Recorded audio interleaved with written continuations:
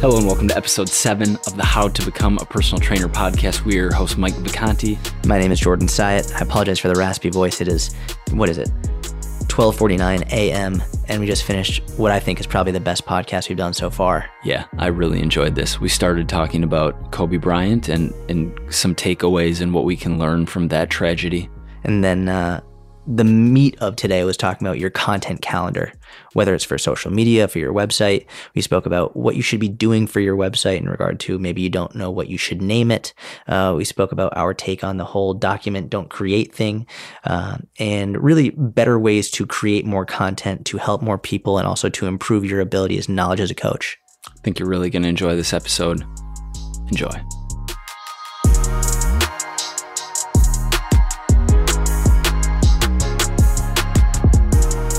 Hello, Mr. Syatt. Hello, Mr. Vacanti. How are you? I'm good. How are you, bro? I'm tired. Yeah, it's late. I'm tired. What time is it? It's 11 o'clock p.m. 11:22 p.m. We don't record podcasts this late.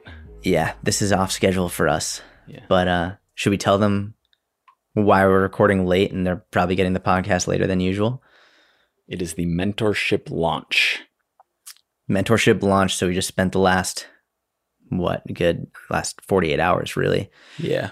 Last 48 hours really getting everything prepared, got the first course prepared, or the first challenge, and we're ready to go. Yeah, we're really excited. We're good. We'll tell you more about that a little later on in the episode, but as I've mentioned before, the reason that Jordan was able to twist my arm into starting a podcast was he promised me 15 minutes at the beginning of every episode to jibber jabber on whatever's on our mind. So Jordan, what's on your mind? Well, this is you. You're going to take this way, right?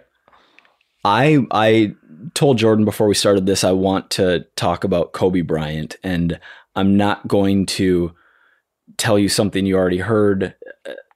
There's been every single media personality talking about this tragedy, but I was impacted profoundly, like I just told you, and I'm not positive why, but I cried. Like, I was at my parents' house on Sunday. I heard the news. It came out that his daughter was also in the helicopter, and nine other people, right? Was that it? 7 other people, 7, okay. I believe. For whatever reason, I walked up into my old room and shut the door and locked it and like burst into tears. And I can't remember the last time I cried. And I cried 4 times on Sunday alone, like almost uncontrollably as a result of someone who I don't know, who I'm not even a basketball fan. I never met him. I never, I couldn't figure out why it was having such an effect on me.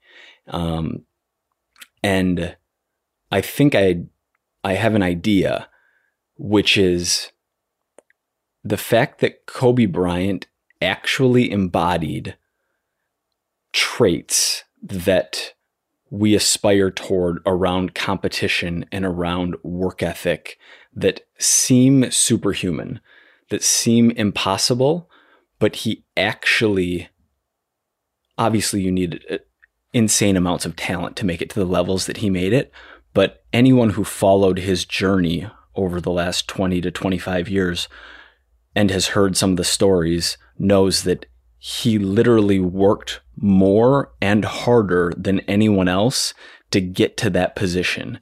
And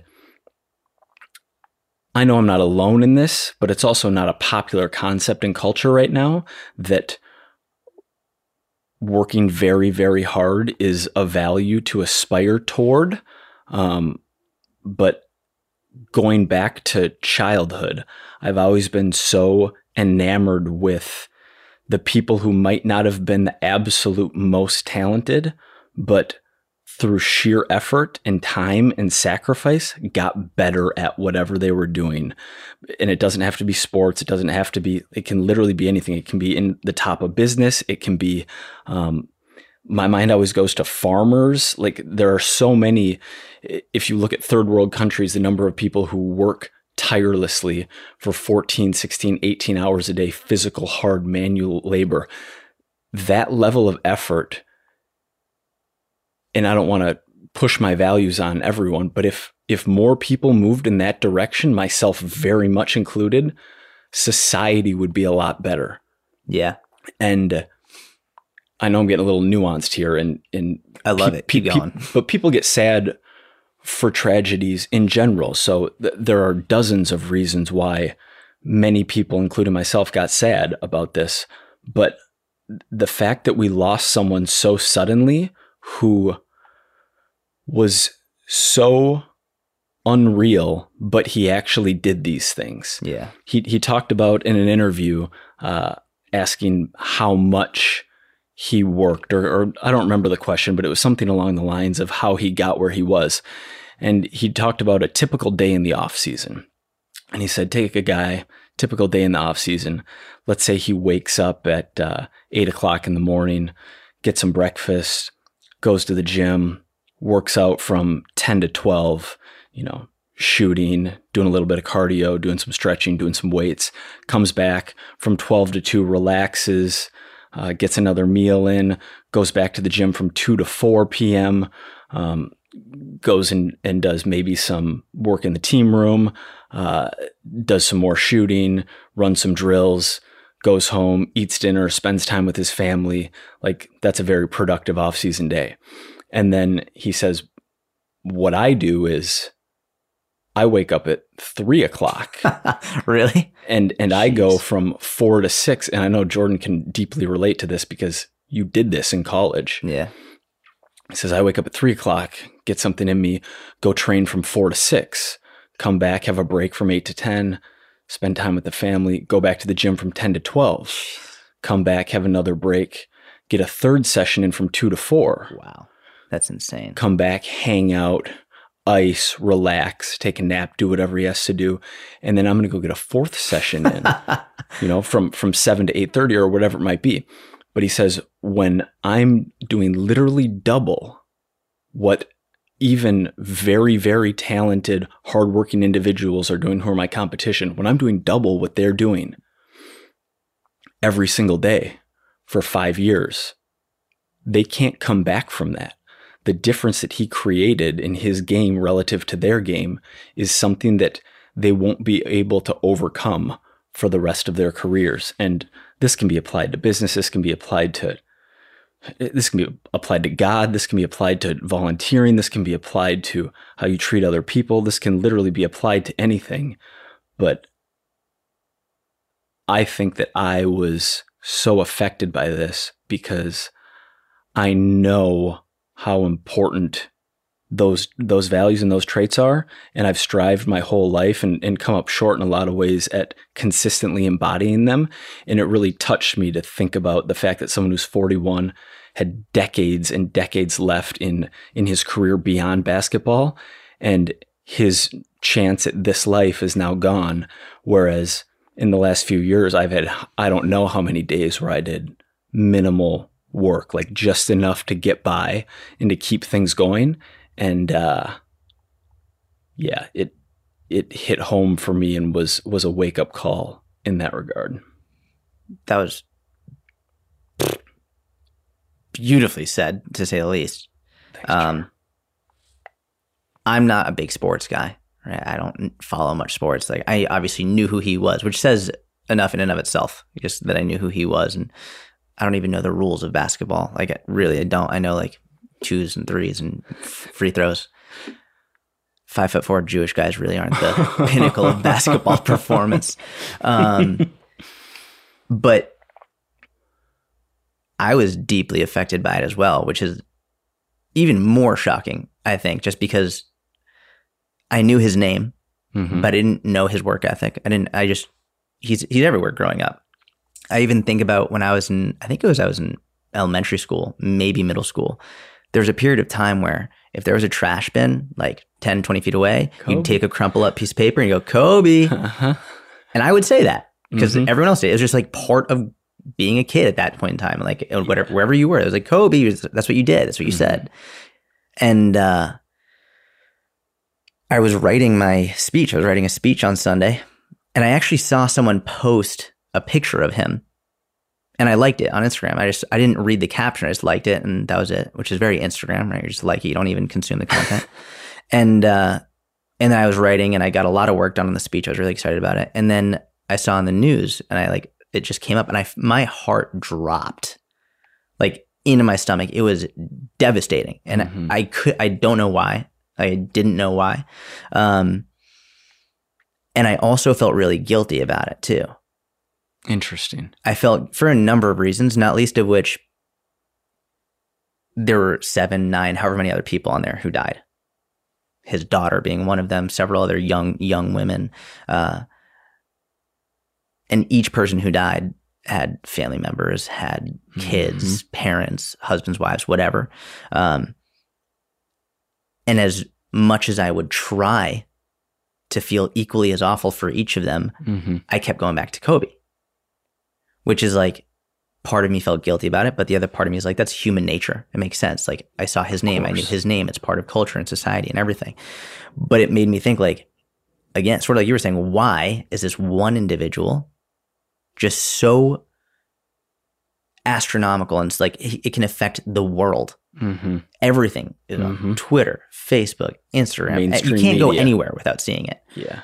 And even just today, I was telling you before, on the news, I saw a picture of someone who was killed in Times Square by falling debris.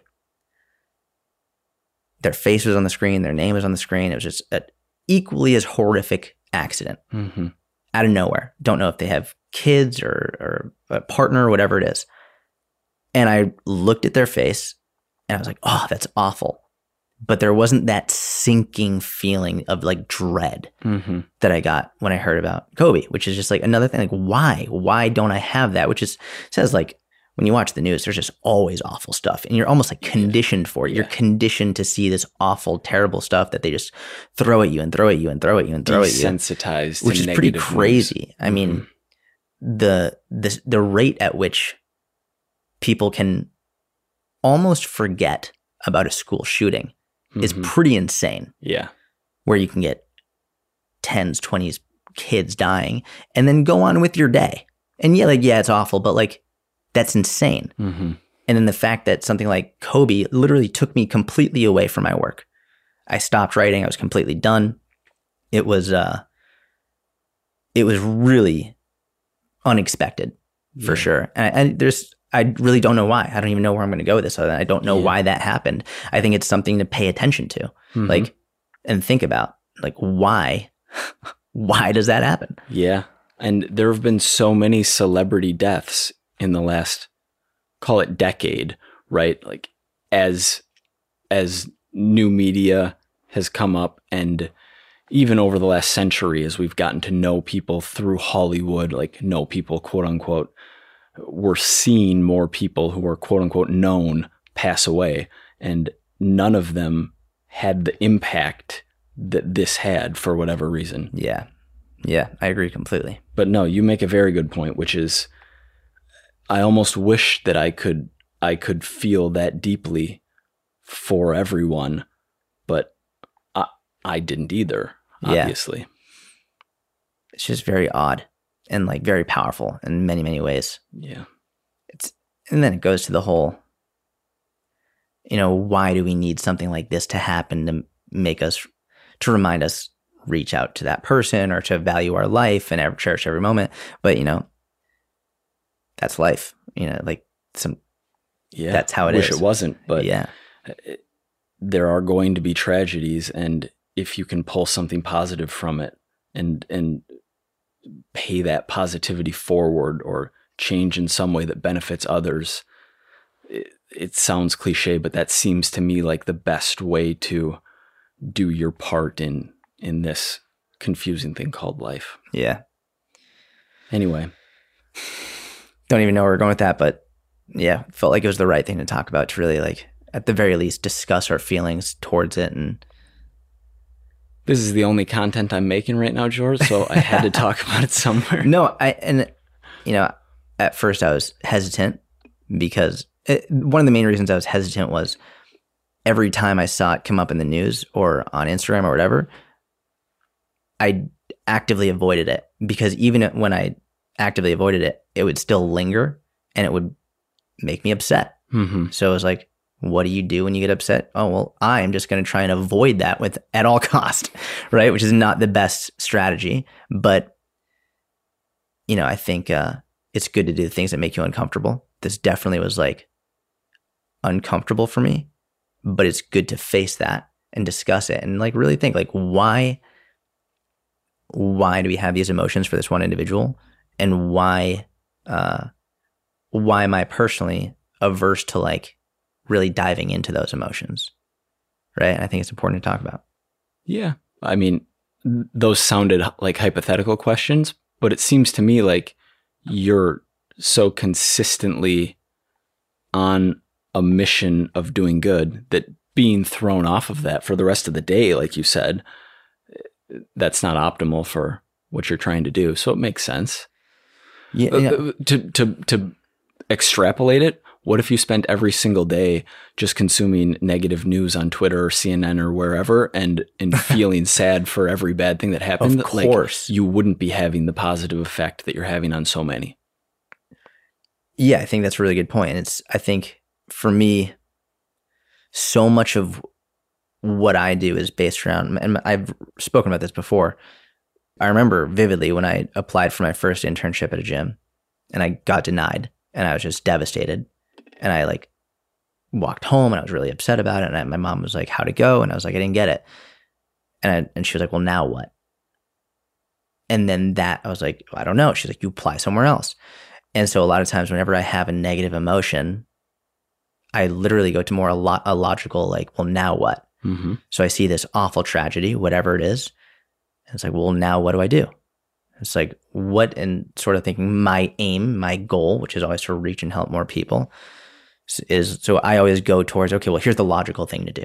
Here's like, now what? And this is what's going to lead to more optimism and help and whatever. Mm-hmm. And so I don't know if it's fully, we'll call it quote unquote healthy, because I don't think I necessarily address all of my emotions in every situation. I'll oftentimes just be like, yeah, it doesn't, like, why talk about it? Let's just move forward from it. Mm-hmm. Right? Which realistically probably isn't the best strategy for everything. Like, you have to have open communication. You have to talk about how things make you feel, which makes me glad that we spoke about it, because actually voiced how I felt, and I hadn't done that. I think now we can then move forward from here and be like, cool, so we voiced it and we can have open discussions about it.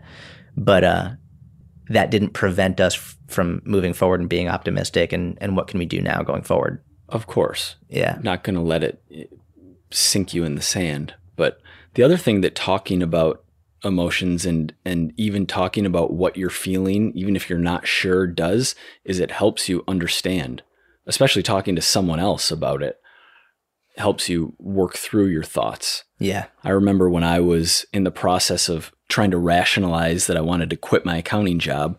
This was in 2011. I spoke to my mother at least once a week. She would just be a sounding board for an hour or two, and I would sit there and walk through all my thoughts. And I was basically trying to convince myself and hype myself up that it was the right decision. And she just let me talk to her. And through that, I was able to sort through my thoughts, come to a productive conclusion. That's amazing. Yeah. The mentorship. We're going to jump right in. Content calendar. That's the title of this episode, right? The content calendar? Or how to make a content calendar. Got it. Okay. So where should we start with this? And the reason I just said the mentorship is because we have a whiteboard sitting next to us that has some stuff that Jordan and I were working on earlier today and yesterday.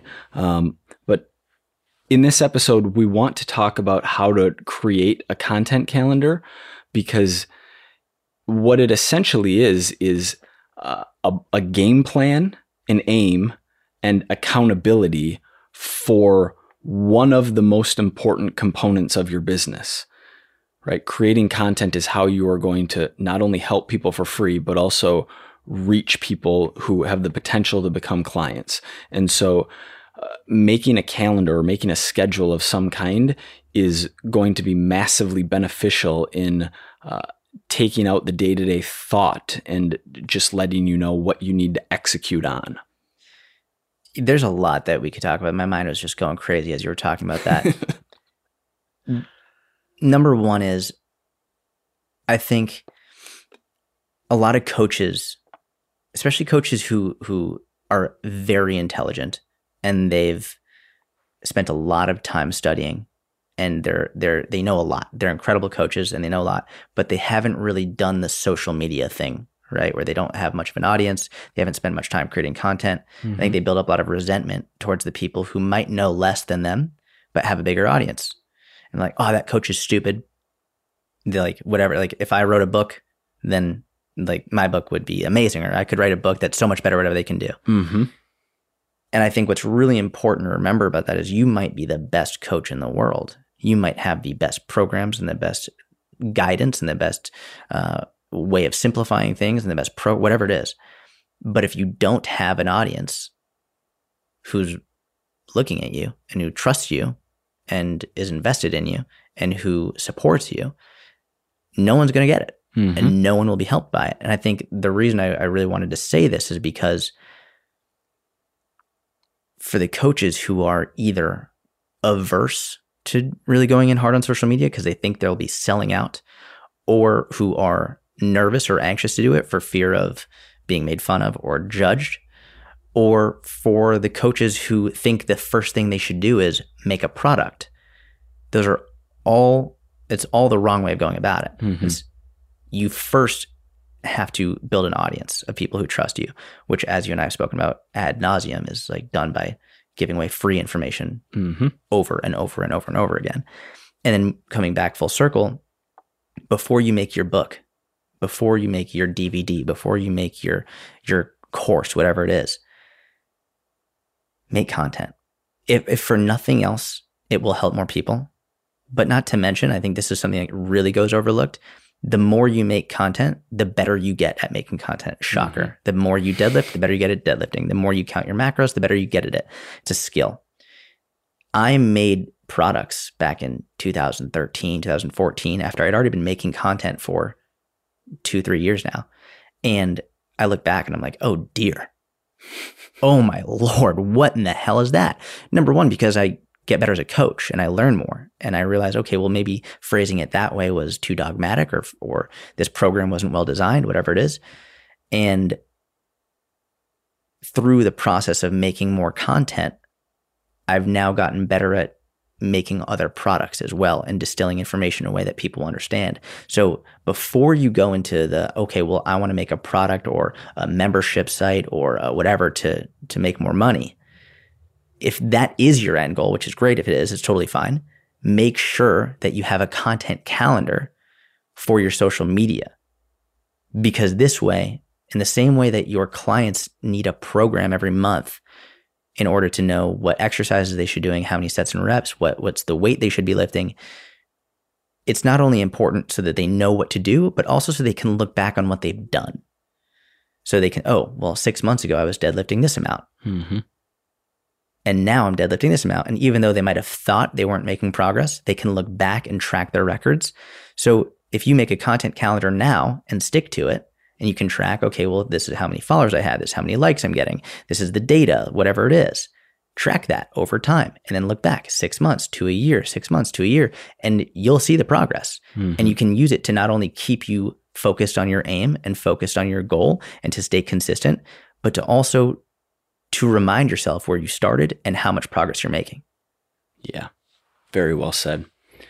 So where should people start when putting together a content calendar? Just so you know, when I speak with you, I speak way more slowly because your cadence is way better than mine. Like as I'm listening to you, I'm like, God, he's so clear and deliberate. And when I speak, I'm usually way faster. So when I'm speaking with you, I deliberately slow it down. I'm like, oh, it sounds way better. That's very interesting because I do that with you. So maybe I just slowed myself past your point. And maybe people are listening like, why are they talking so What kind of competition is this with these two characters? They have to speed it up 2 times just to make it normal sound.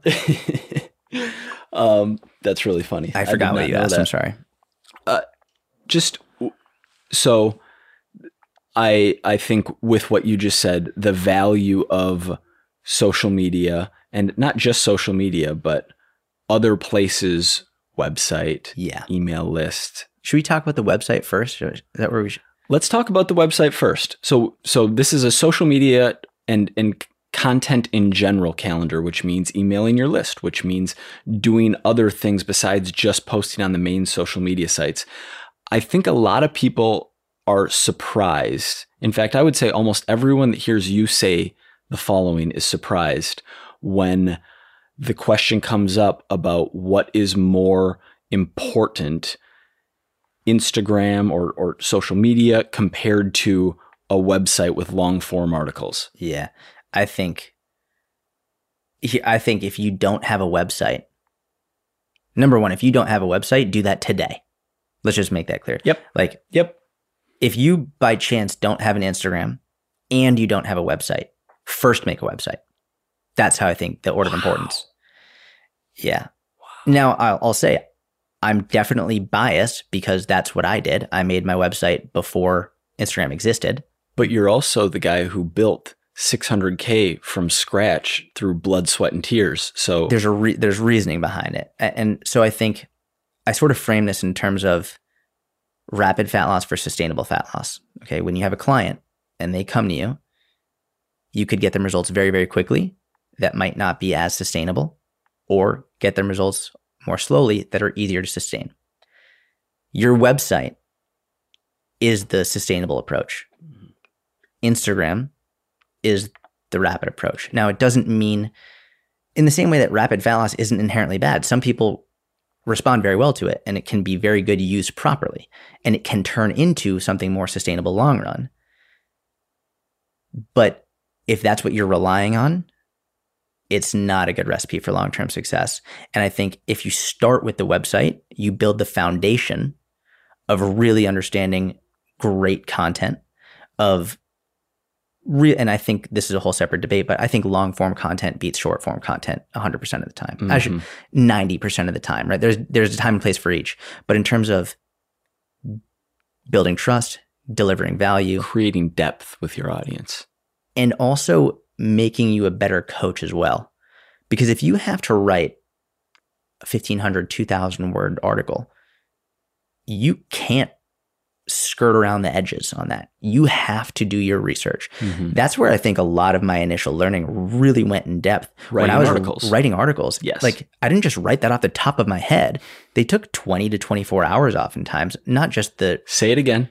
20 to 24 hours per article. Per article. I mean, there was so much research that went into it, whether it was PubMed or whether it was through Martin Bergen, Lyle McDonald, Alan Aragon, whoever it was. Mm-hmm. So much research through various mediums in order to make sure what I was writing was actually accurate and up to date. And so much time went into really crafting it in the best way I possibly could to make me a better coach and to give the best content. And the cool part about that is when you get very good at sustainable fat loss, you can try rapid fat loss and then go back to sustainable fat loss. You can cycle back and forth if you want. Just because you're good at rapid fat loss, losing weight very quickly, doesn't mean you're good at sustaining it. Mm-hmm. And doesn't mean you have strategies to get back on track. I mean, for example, you could do the juice cleanse, lose 20 pounds in 3 weeks, but doesn't mean you know how to get back on track. You could be very good on Instagram, but leaves you open to a lot of mistakes. And number two is I know people who have relatively big Instagrams and very much struggle with their business because they don't have a website. They don't have anywhere that people can go and look them up and research them and apply. Mm-hmm. There's so much that goes on your website that if you don't build that first, you're on a foundation that doesn't exist. Yes. Yep. That's absolutely right. And something that Jordan alluded to, but I'm going to detail a little bit more specifically, is when you create an Instagram post, basically everyone who is going to see that post sees it in the first 48 to 72 hours.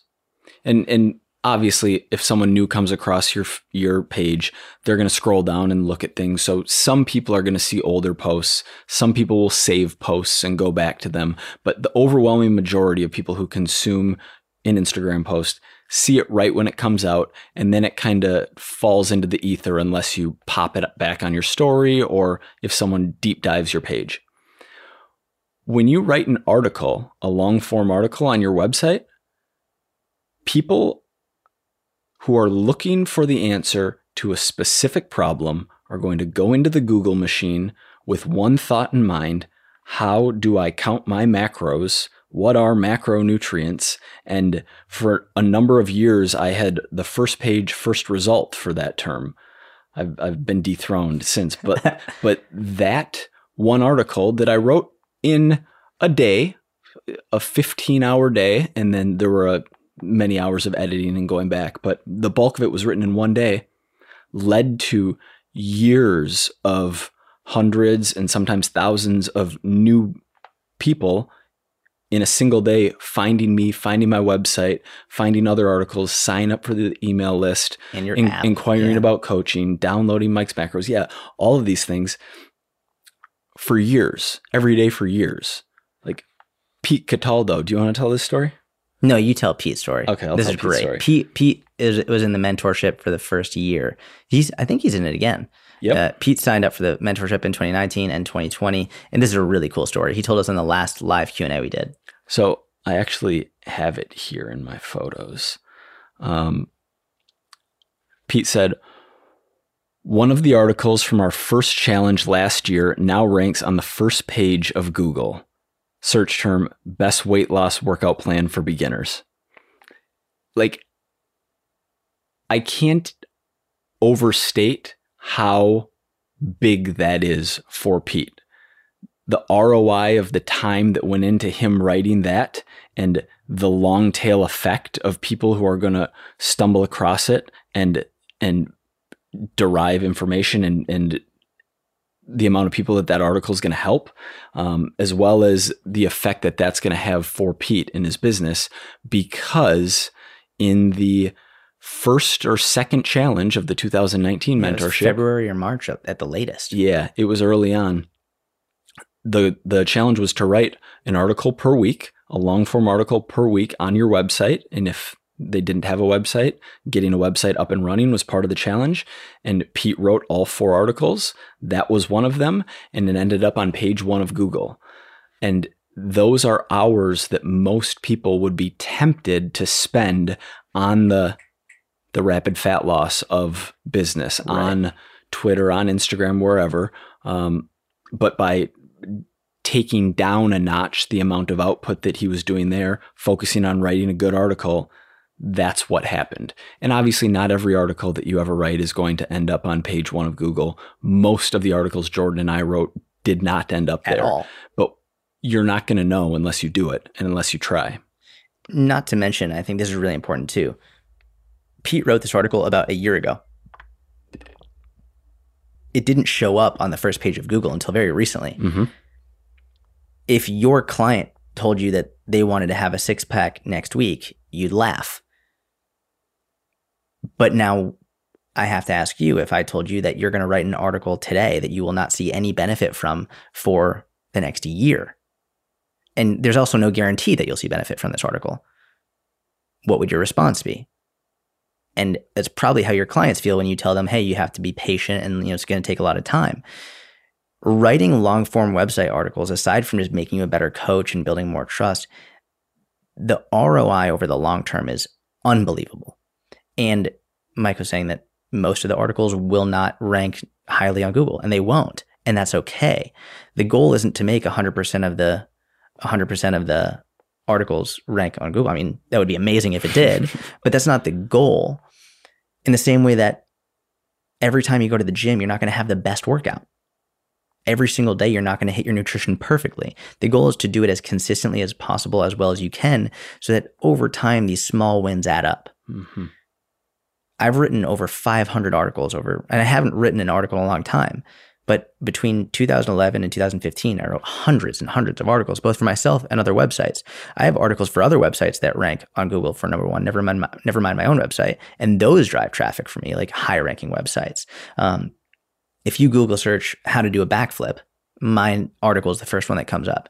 And that drives so many people to my website who otherwise never would have found me. Mm-hmm. There's if you search how to stay full in a calorie deficit, I believe my article is the first one that comes up, if not the first couple. That was actually the article that went viral about a number of months after I wrote it. So I initially published it and I was like, this is going to go nuts immediately. Almost like we would expect an Instagram post to. For whatever reason, I was like, published it. And I don't know, I had maybe 40 views on my website a day at that time.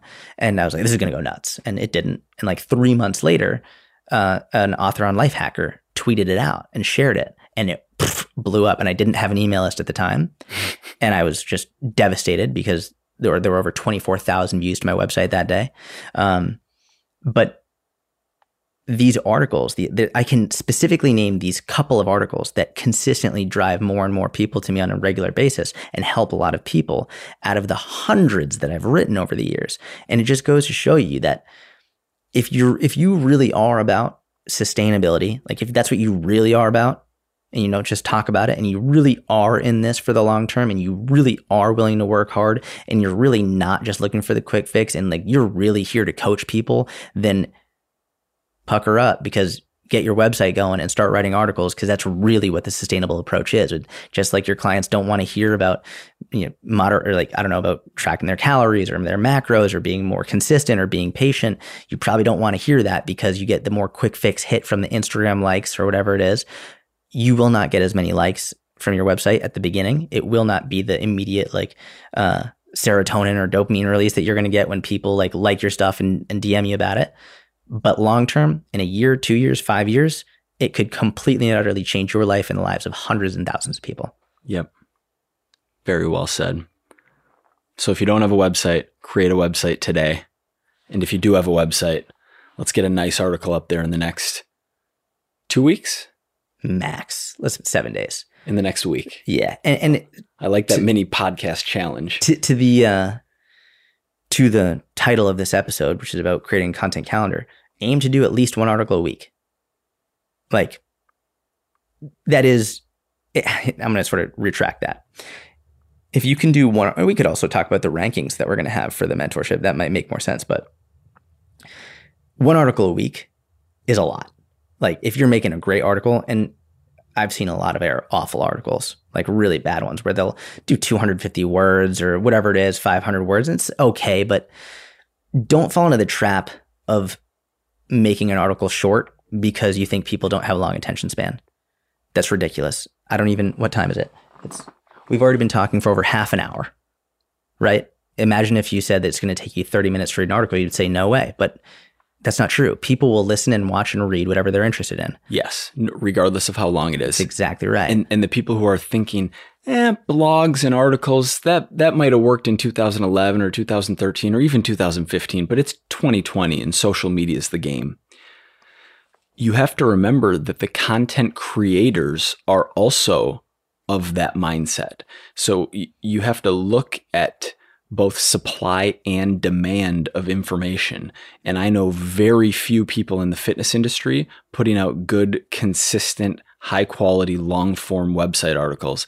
And I know like 750,000 on Instagram banging out content on the daily. That's a great point too. And so just because it seems like everyone is on Twitter, on Instagram, on TikTok, whatever, the up and coming places, there are still millions of people typing their questions into Google, or if we want to talk about what the search engines are, Google, YouTube, and kind of Amazon, even though that's not super relevant right now to this conversation, are the places that people are looking for answers. And someone who has a problem and wants the answer is a better potential client than someone who is opening Instagram because they're maybe bored. And obviously there are varying degrees of followers. Some are very hardcore, moderate, some just kind of glaze over. But you have to remember, some of the people who see your Instagram they're logging on to catch a little bit of what happened on Real Housewives and a little bit of the e-news and a little bit of, whatever, friends, family, kids, and then they have the few fitness accounts that they follow too. And it's kind of, they may or may not read the caption. The type of person who plugs a question into a search engine, clicks on your article, they really want what you have already created there. Google's the number one search engine in the world for a reason. If you search the most used website, I'm pretty sure it's Google. Definitely not Instagram. Like the number one, I believe, is Google, and you can check me on that. You can see the Alexa ranking if you want.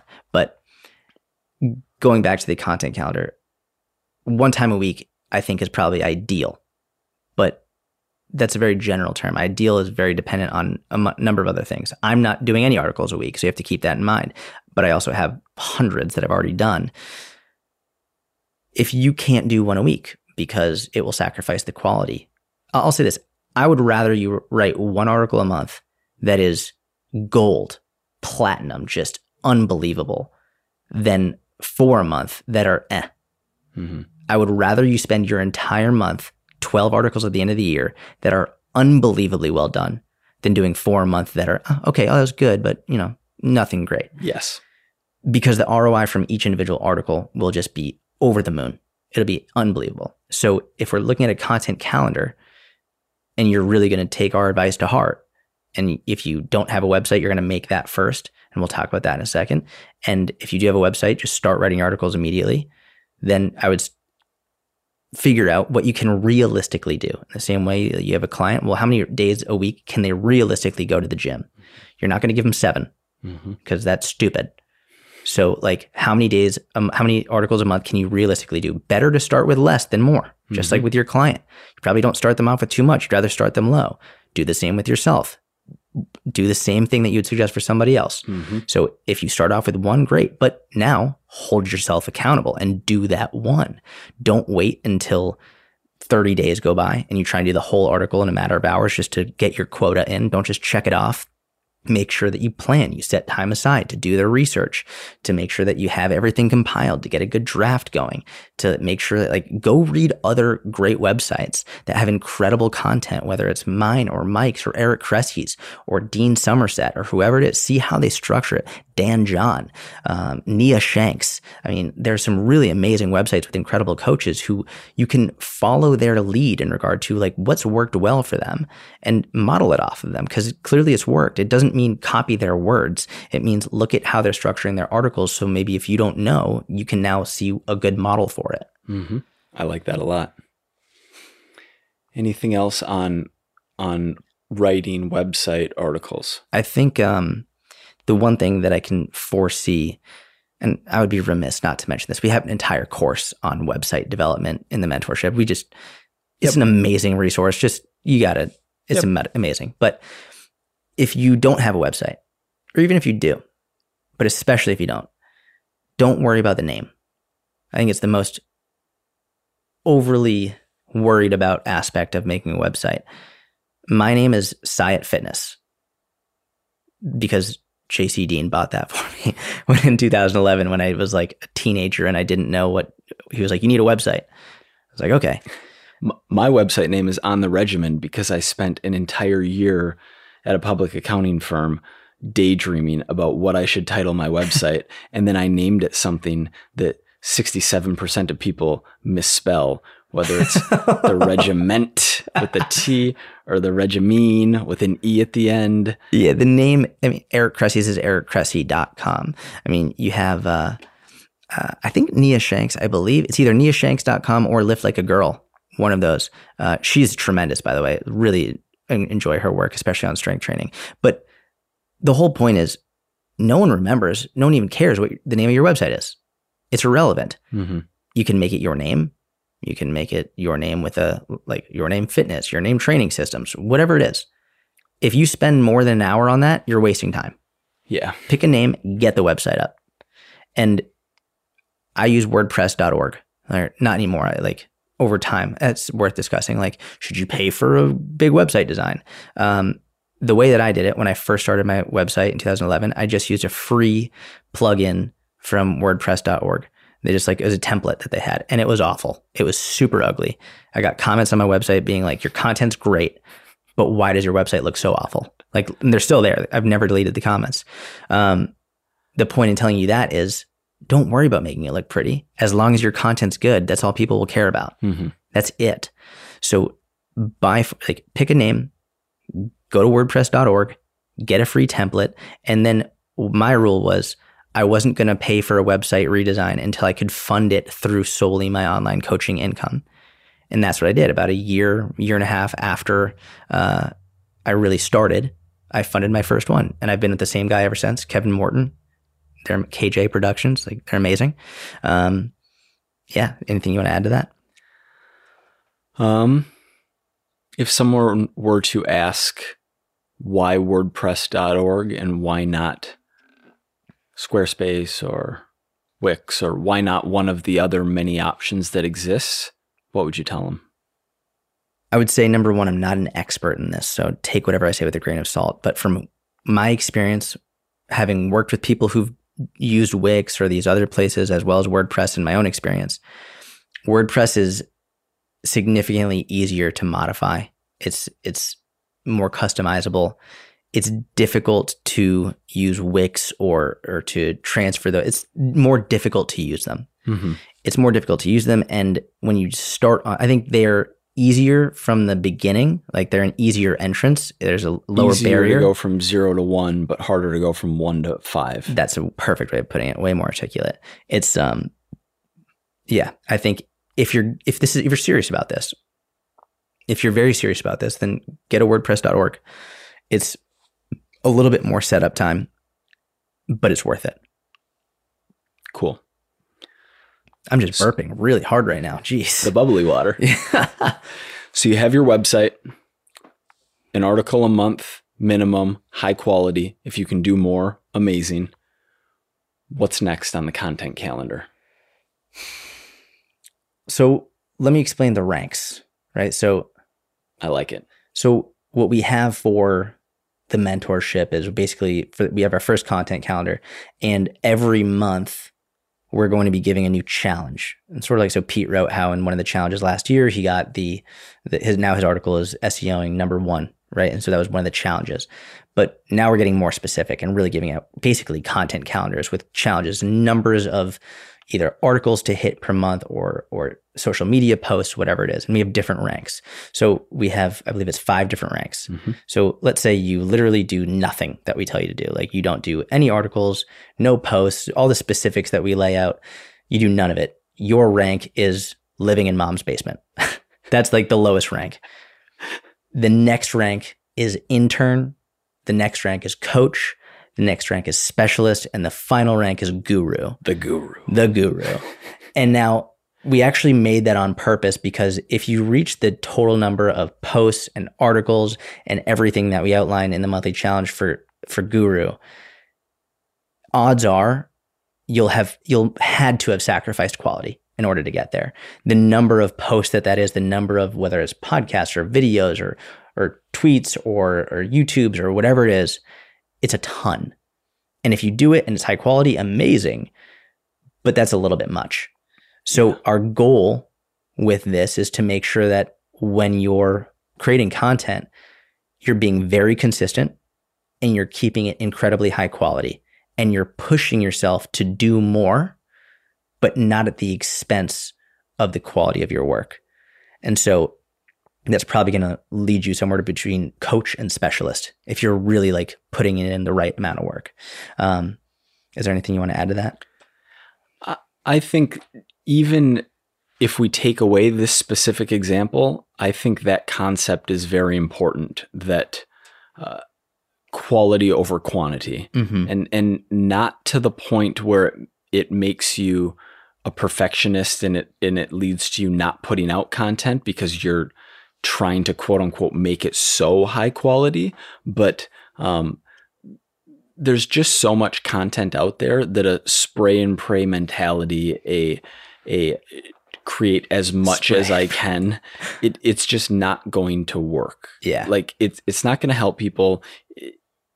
You know, I see a lot of that with very regular, consistent reposting of content rather than creating one's own. So quality and quantity are both important, and nothing you create is ever going to be perfect. And I'm giving myself advice here big time, so just kick it out there. But try to make it really good. Like, you don't want to post something that you're not proud of, or that you look at and say, I don't think this is very good. Yeah. And I think another way to look at it is, this is really important, because if I post my daily to-do list very, very relatively frequently on my Instagram story. And one of the things people are surprised about is how few items there are on it. There's like 3 to 5 at most. There's not that many. And I think a lot of people are like, okay, well, I got to post on this, and I got to post on this, I got to post on this, I got to do multiple posts here, I've got to do this and this. And then either it's too much, they don't do anything, or they look at each piece of content as just, well, checking it off the list. Well, okay, well, I did that and I did that. But they don't pay much mind to, like, sometimes I'll spend over an hour on a tweet. I'll say that one more time. Sometimes I'll spend over an hour on a tweet. Silence. Literally, I was just like, let's just let that sit for a second. It's what? How many characters? 145 characters? It's tiny. One of my favorite stories about one of the best copywriters of all time, Dan Kennedy, is basically about how one of the most lucrative pieces of copywriting ever written, which was by him, took him 16 to 18 months to create. So well over a year. And it was a paragraph. Wow. A paragraph that was, I believe, in a newspaper. And it just, to date, one of the highest record-selling things in the world in terms of copywriting. It's historic. Took him over a year and a half to write a paragraph that sold incredibly well. And obviously, we don't want you to take a year and a half in between tweets. But the purpose is really to say, don't just check it off the list. Yeah. I think this is where we've seen some really amazing successes with people who put in a tremendous amount of work. And we've seen some people who thought they were putting in a lot of work, but the volume of their work was sacrificing the quality of it. And so it was almost like a fake sense of work. It was like, well, I'm doing this many posts a day.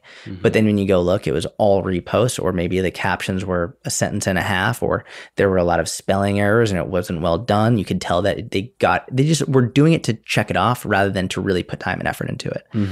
I mean, between my YouTube and my Instagram and my Twitter, I mean, it's a full-time job every day, like, at least. And so much so that I had to hire a videographer to another full-time job. And Rico works harder than I do.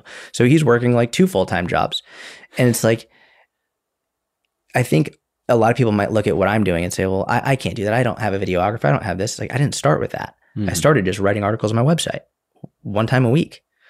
And then adding to that, either the tweets or the YouTube videos or Instagram or whatever, but don't just check it off. Make sure you put a lot of time and effort in each post. I think what's a good way to look at it is this. I would rather, when you put out a piece of content on Instagram, people get unbelievably excited to go read that piece of content and read every word, and you do that 3 or 4 times a week, rather than doing it every day and a higher percentage of people like it but don't even read it. I'd rather have fewer posts per week that people get excited about than more posts per week that people are like, I don't want to read that. And of course, if you can do 7 per week that people are very excited about. Amazing. Yes. Absolutely. Yeah. I mean, I'll say this though. I mean, I grew up in special education. Like, I'm not a great student. Like, I'm not like the smartest guy at all. Like, I have to work very hard to sort of reach the same level in many ways. And if I tried to have the volume of content now that I do now, when I was 5, 6, 7 years ago, I would have failed immediately. Because again, content creation is a skill. So please start low. Build up self-efficacy, build up confidence in yourself. Start low, set the bar low, but set the bar low for volume, but the bar incredibly high for quality. Let quality be barometer of your success. And if you can do that on a consistent basis, you'll win. Correct. I think that feeds very nicely into which platforms in order should I be posting on? How many platforms should I be posting on? A feeling like if you're not posting on every single platform, Facebook, Twitter, Instagram, website, Snapchat, TikTok, LinkedIn, Pinterest, like it's like you're not doing enough. Yeah. What we are saying about quality over quantity applies with platform selection. One is better than zero. If you can't post on all 9 platforms consistently, guess what? Neither can I. Neither can I. And you don't have to see the types of results that you want to, and you probably couldn't without sacrificing quality. So in the same way that we're encouraging you to post less frequently if necessary to keep quality high, we're also saying that if you feel overwhelmed, especially in the beginning, by trying to manage 5 different social media platforms, then picking 1 or 2 and trying to do a really good job on those platforms is the proper route forward, at the very least, to start. Absolutely.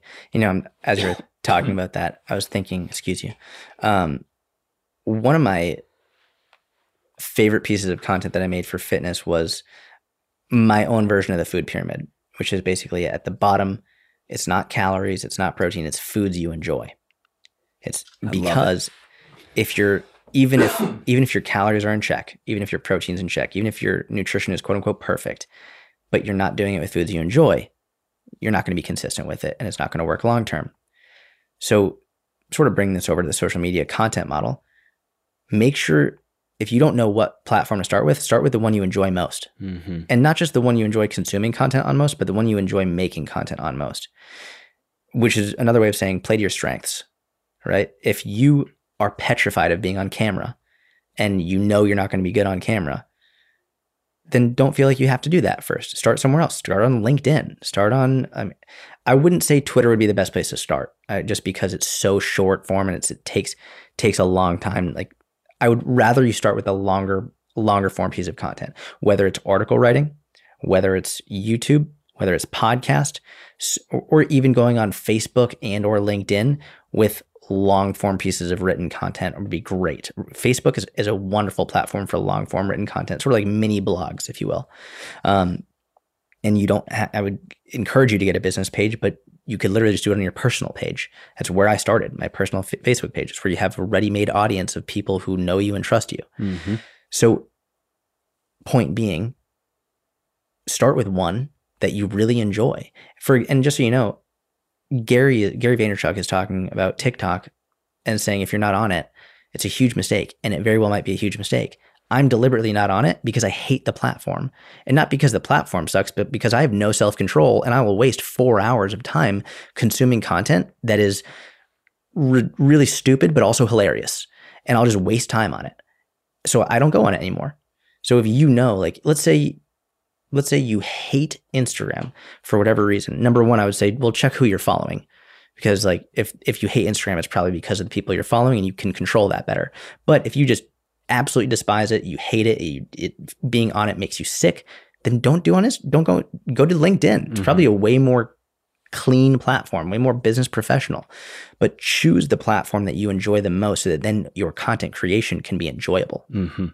And that you enjoy the most and that you enjoy creating for the most. Mm-hmm. Because writing and speaking for an hour, like having a conversation, a podcast, or doing Q&A, or vlogging, these are all very different communication styles. I really, from day one, have loved YouTube and have loved being by myself and talking to a camera more than almost anything else. And through that platform, I've been able to build deep, meaningful relationships with so many people.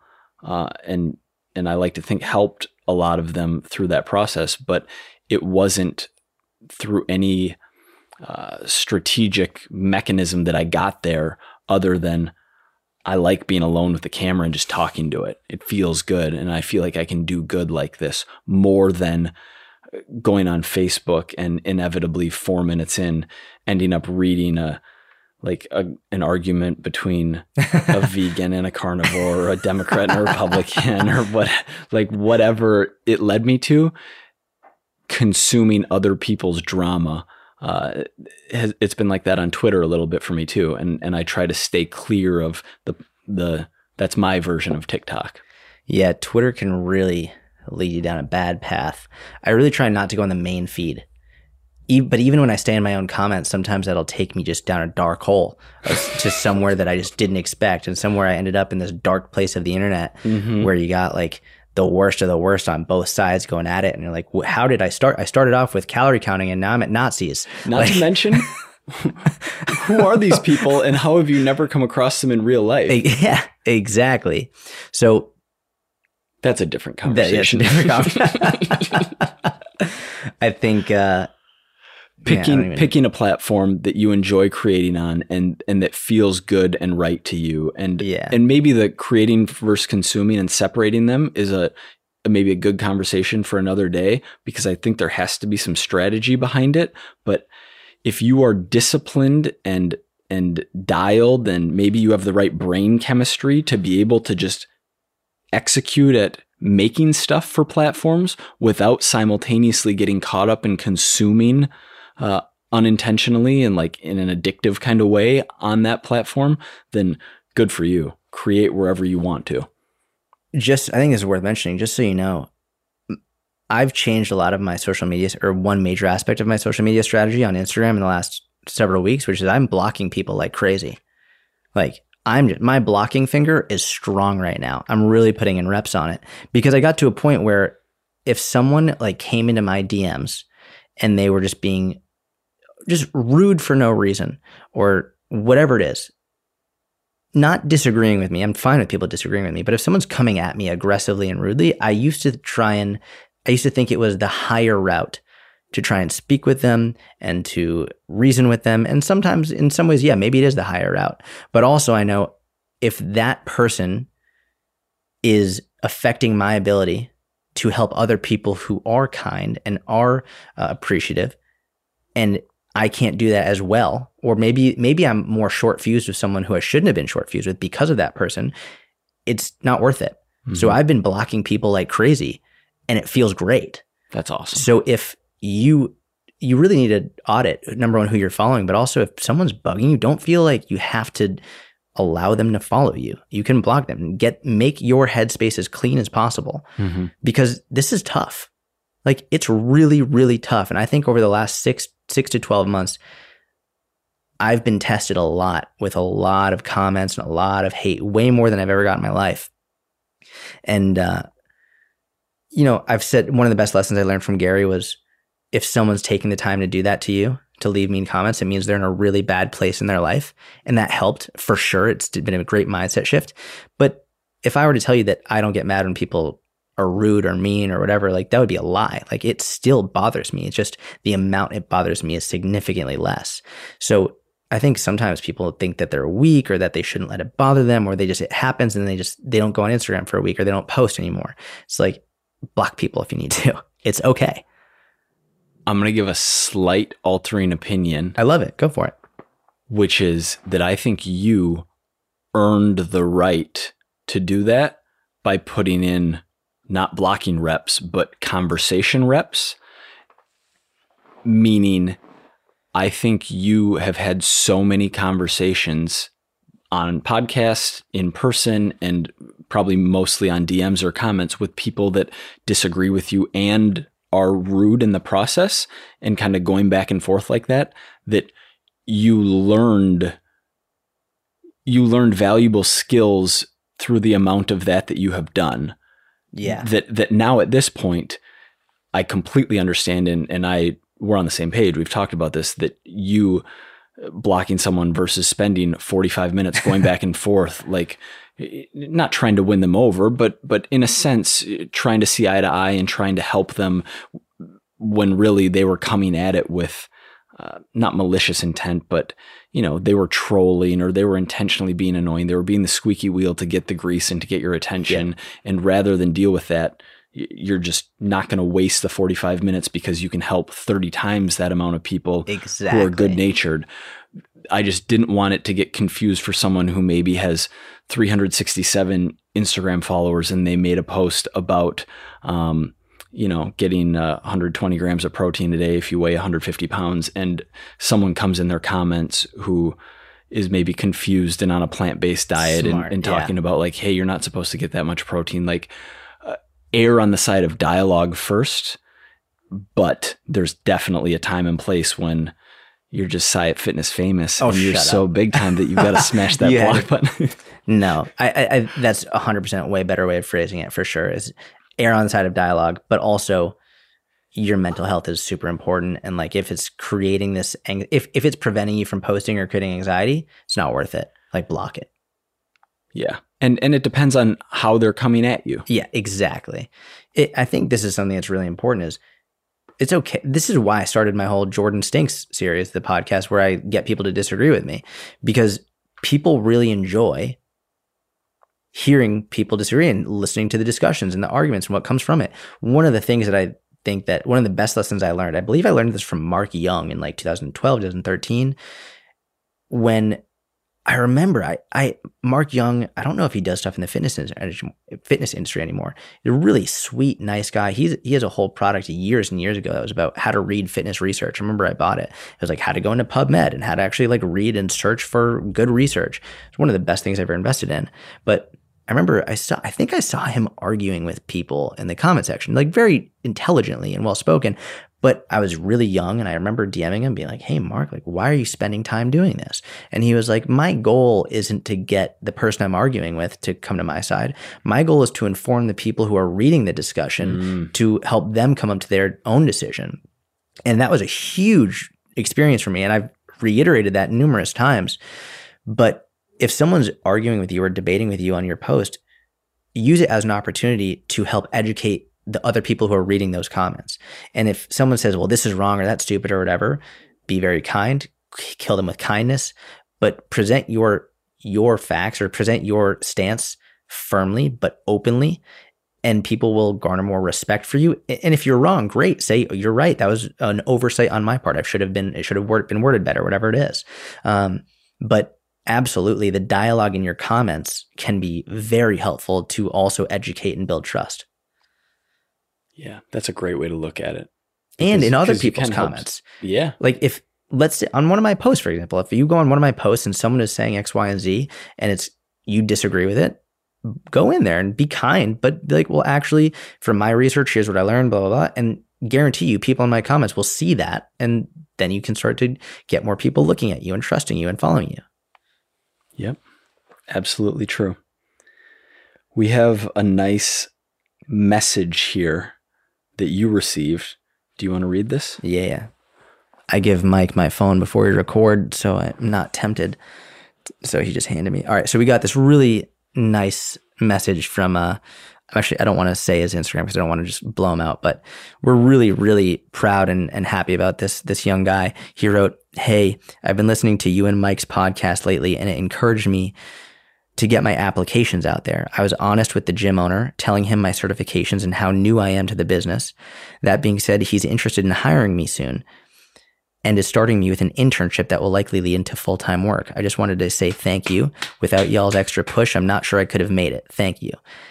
It's awesome. Like, makes us so happy. Yeah. I think it was the first episode. Yep. We spoke about getting an internship and being open and being honest about it. Mm-hmm. And this isn't the first one. We've had at least one other who also got an internship. He actually wants to come on the podcast and talk to us about it, which I think we're going to have. I think he's going to drive here. I don't know. I don't know where he is. I forget. But Ohio, maybe? Is that Ohio? Okay, yeah. I think he's in Ohio. Literally, he's going to drive like 10 hours to come and be on the podcast with us. But if you don't know where to begin and you don't have any certifications, and you or maybe you do have certifications, but you want to get more experience and be a better coach, one of the best things you can do is get an internship. And if you don't know what to do, go to a gym near you and tell them you want to work for free, and they'll probably hire you for free. And so you can get experience and learn from them. And so it's one of the best things that you can do. And I did that numerous times throughout my life. Yeah. Working for free is the absolute game. We don't need to continue to hammer the snail, although I'm more than happy to, because I'm such a believer in it. The experience you get from it, the people you meet from it, the fact that 1 out of 9 or 1 out of 12 of you that walk into a gym and say that you want to work for free will actually get an interview for a paid position, and potentially even like a very good chance of getting that position, we can't recommend it highly enough. The experience you'll gain through the internship, getting hands-on coaching experience if you haven't yet, there's so much upside and no downside. Yeah. Yeah. So congrats, Huge congrats. to our friend there. That's Is there really anything else awesome. we wanted to hit on today? We hit on everything that we covered in the list. Let's talk about, is it okay if we talk about one more thing? Absolutely. It's over an hour already. Okay. What's on your mind? Create, don't document. Yeah. Oh, yes, we didn't hit everything on the list.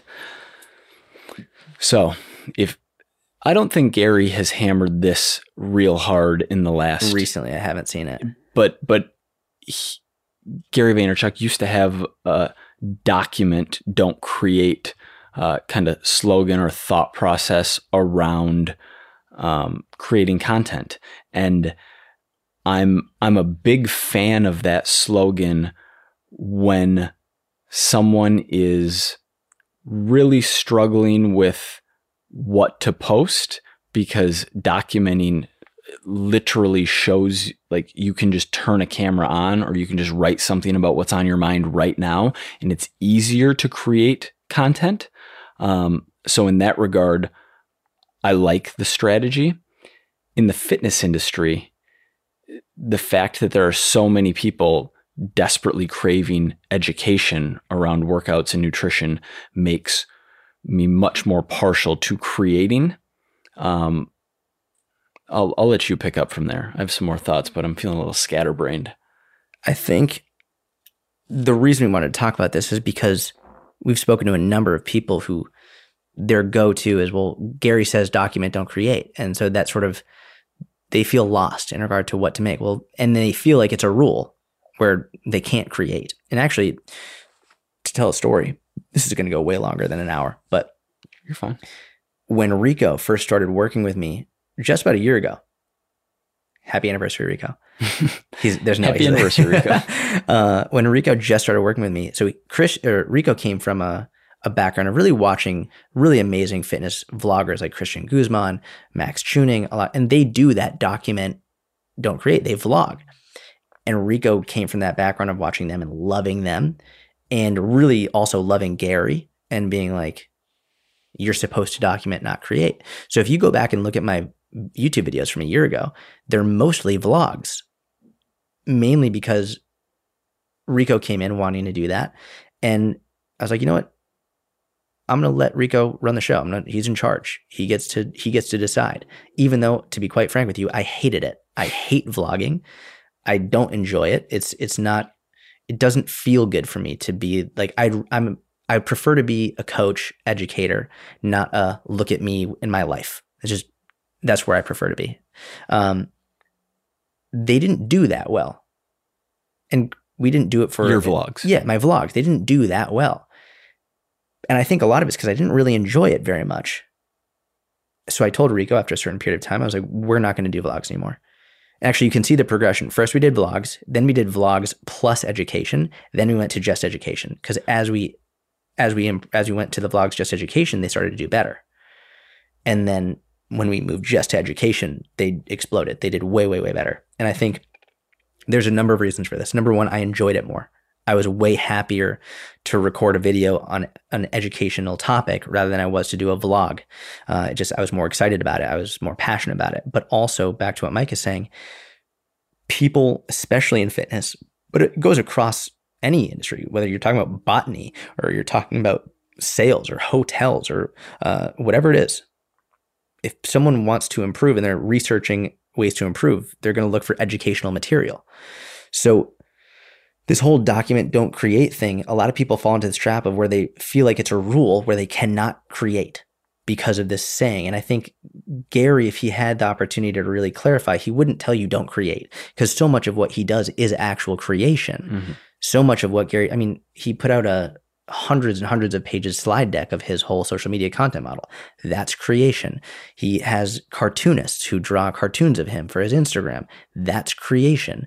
If you watch what Gary was doing on YouTube in 2009, 2010, 2011, it was a lot of just deliberate content aimed at creating valuable educational tools to help you grow your business. As he became more of a personality and as he became more famous, he was able to then document more because people were interested in who he was because he had already helped them to such a point that they were more interested in him, which is sort of the whole phrase, people don't care about you until they know how much you care about them. There can be more of a balance. And so, for example, one of the ways that I like to document is in my Instagram stories. And I don't even do it that much. I usually do Q&As in there because education, and there's also entertainment value in there. But if you like, one way to document is to do it on your Instagram stories, show people where you're going, like what you're doing, what you're up to, what your workouts are like, and educate more on your feed, doing more creation posts, infographics, tweets, videos, whatever it is. I think the purpose, and we sort of titled it Create, Don't Document, but it doesn't have to be either or. A mix of the two is probably where you're going to get the best benefit. I think what's really important for me to get across here is I hated vlogging, every minute of it. I really did not like it. I tried it for several months, and then I realized just it wasn't for me. So the point being, try things, see what you enjoy, and if you really are focused on reaching a bigger audience, focus on ways that you can educate them. And if you can educate them while you're documenting, amazing. That's fantastic. But really do the thing that you enjoy most in a way that's going to help the most people. Very well said, Jordan. Thanks, man. Anything you want to add? Two quick points. I think in addition to what you just said, that Gary created first and then documented, and people cared about him first and then wanted to consume his maybe more sporadic, maybe less direct value type of content where he was documenting, is because they already knew him as a personality and knew that he cared about them. He's also elite, like 99.99th percentile charismatic. Yeah. And so when I think of create and document, I think of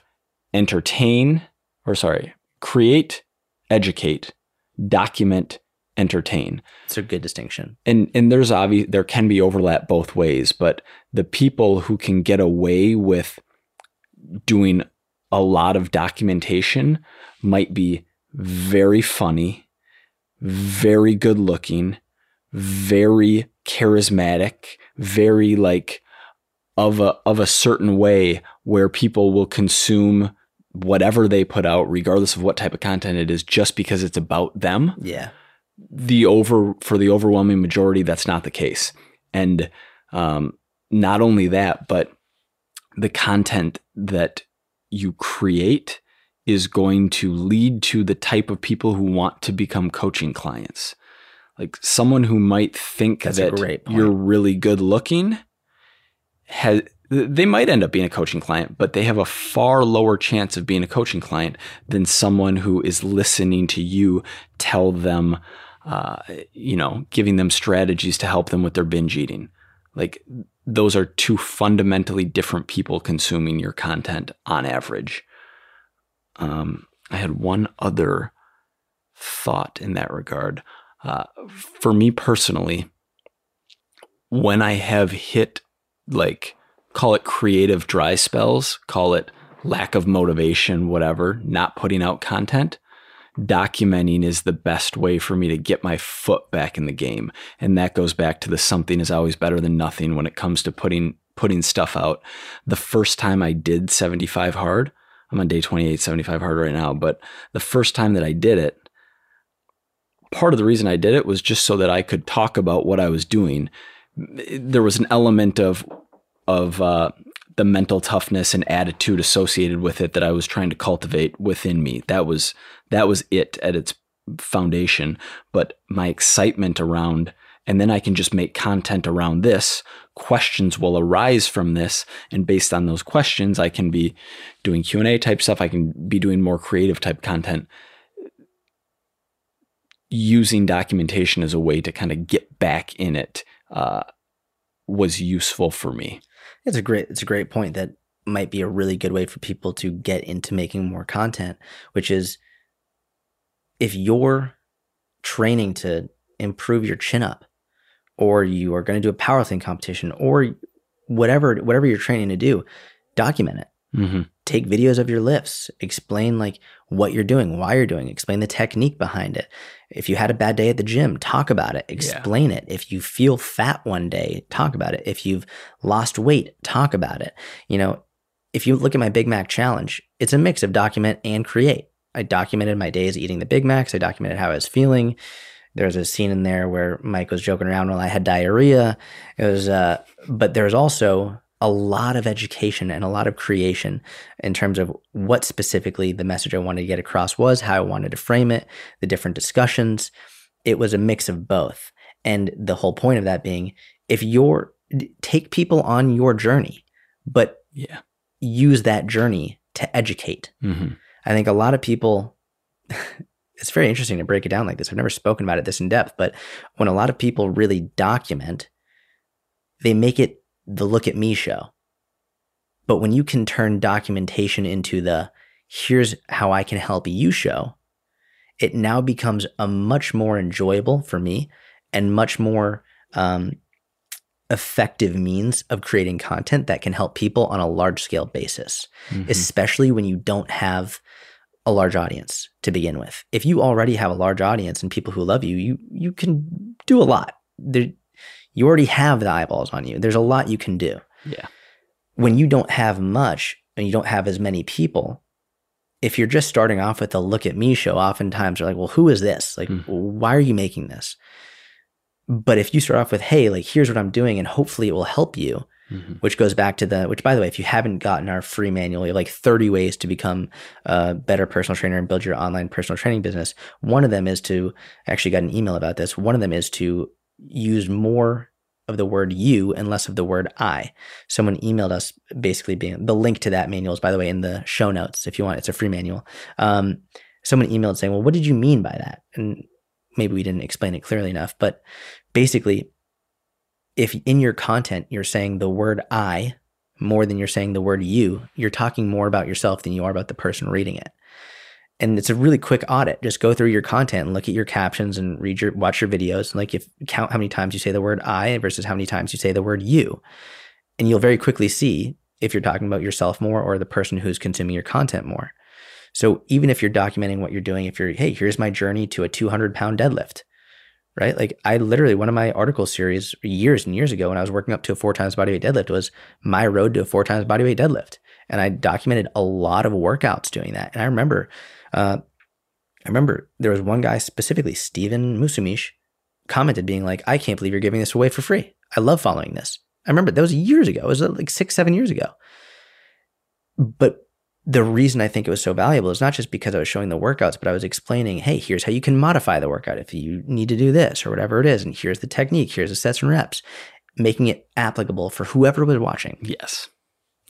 You were documenting your journey, but simultaneously helping anyone who was along for the ride. Exactly. And you mentioned Guzman in recent, like in the last year or two in his summer shredding vlogs, he did a lot more of, from what I saw, like a grocery run or talking about his macros or talking about strategies to improve satiety while keeping calories in a certain range. Like there was more of that, which was interesting because there were a lot of comments like, we get it. We don't care about macros. Like like they wanted to see the lifestyle stuff. Yeah. Which goes back to the difference between somebody who, like, what is the end goal? Do you want to grow a clothing business or do you want to literally be the best coach you can be? Right. And the type of content that you're going to make can be geared toward either. And there's no right or wrong. The only one who can answer that is you. Yeah, exactly. It's really, really important. And that's why you have to be honest with what your goal is. Do you want to be, and this is something, I don't pass my judgment on anybody. And I think it's important for you to choose what you want to do. I see a lot of people struggling in the fitness world when they're posting like their clothing hauls or their makeup routines or their hair stuff or whatever it is. And there's nothing wrong with that. But then those same people will come and ask us like, well, why aren't I selling my coaching programs? It's like, because you're talking about your beauty makeup and because your clothing and whatever it is. Speak about what you want to help people with. And like Mike said earlier, the content that you make will dictate who your clients become. And I think we spoke about this on the last episode. Someone left a really nice comment, basically to the effect of, there's a lot of issues trying to find your niche. Mm-hmm. Right? Well, what niche? Who's my avatar? And we spoke about this in the last episode, ad infinitum. Definitely go listen to it. But a lot of stress is taken off your shoulders when you realize all you have to do is post about what you're passionate about and what you want to help people with. And the people who don't care about it won't listen. They won't subscribe. They won't be a client. The people who do will. And that's extraordinary. Very well said, Jordan. This was a fun podcast. I had a great time talking with you. 12:46 a.m. This is good. This was fun. This was awesome. We hope you enjoyed the episode. Is there anything you want to end with? I don't think that there's anything I want to end with. I'm hesitant to sell. We're in the middle of the launch for the mentorship. And in an episode where we spend 15 minutes talking about death and the more deep subjects of that nature, I don't want to sit here and yell at you to join the mentorship, even though I think it's going to be an amazing year and I think we can help you a lot. But we'll end it here. Yeah, we'll call it. Yeah. If you want to, go to the link in the description. If not, we hope you enjoyed the episode. If you did, please leave a 5-star review. We would appreciate it. If you didn't, leave a 1-star. Obviously, that would suck for us, but tell the truth. And I'm going to go to bed. I'm going to go to bed too. Hour 20 in. Thank you very much for listening. We appreciate you. We love you. We hope you have a good day. Goodbye. Talk to you soon.